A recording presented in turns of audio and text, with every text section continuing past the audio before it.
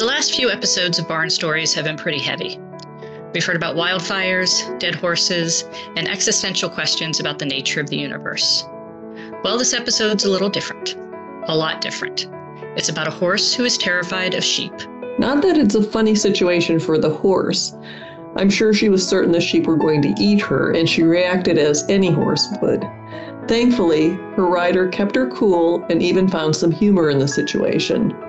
Not only did she help her mare cope in the moment, but used it to strengthen their bond. Welcome to the Barn Stories podcast. I'm Lori Prinz, editor of Equus Magazine.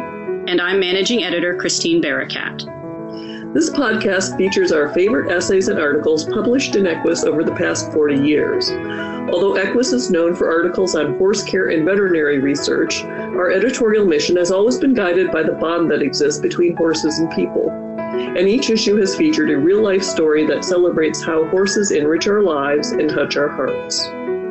We've searched our archives, chosen the stories that resonated with our readers, and given them new life in this audio format. Longtime subscribers may recognize some of their favorite pieces.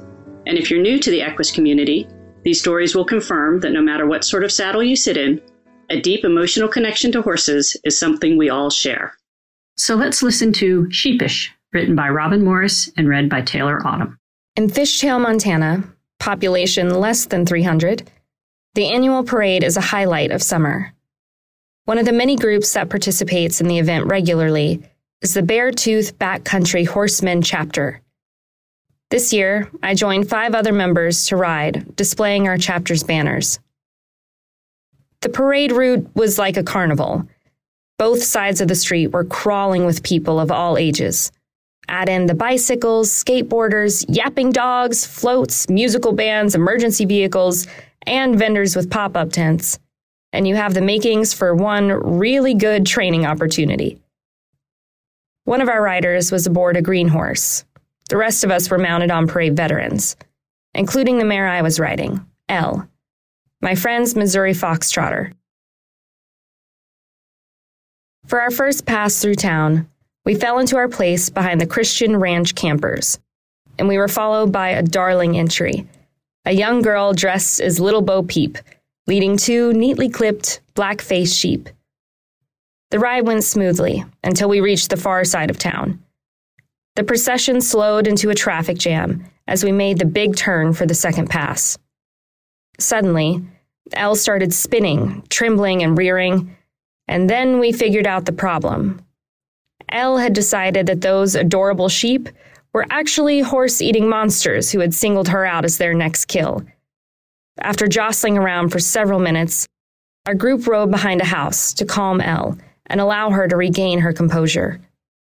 We asked Little Bo Peep to move ahead of us so Elle's monsters would no longer be following her. After the sheep were out of sight, we fell in behind a horse-drawn buggy and continued the parade. We made it almost all the way back through town when the games began anew. Just before the bridge, Elle started rearing and lurching forward, fast approaching a complete meltdown. Little Bo Peep and her sheep had paused nearby to rest in the shade.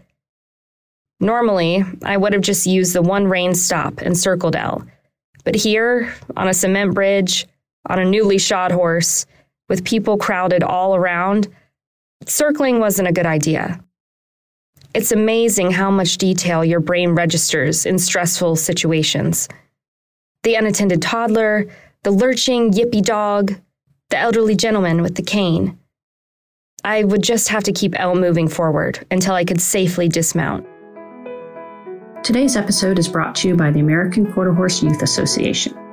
A $25 membership to AQHYA has the potential to unlock thousands of scholarship dollars through the American Quarter Horse Foundation. AQHYA is unlocking dreams one scholarship at a time. The next dream could be yours. Join today at aqha.com/youth.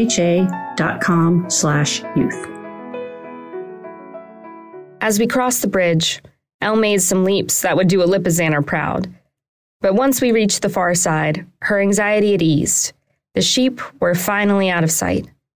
She collected herself and continued for a few strides, only to completely lose it again. We had reached the sheep trailer. The The smell must have been really strong to her, and in her mind, the sheep were multiplying and following her everywhere. Fortunately, the crowd was thinner here, so I could safely dismount and lead Elle back to the trailer. After all the excitement, a few of us went out for a trail ride. At the trailhead, I took out a sheepskin saddle pad and showed it to Elle. She blew. But after a few patient minutes of desensitizing her to the sheepskin, I was able to rub her all over with it. But we both will pass on participating in the Great Montana Sheep Drive in Reed Point. I have ridden Elle for years, and she is a wonderful, level-headed horse, both in parades and on the trail.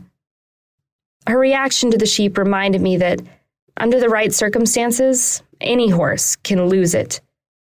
We have to respect their natural flight instinct and respond in a manner that is safe for us, the horse, and those around us.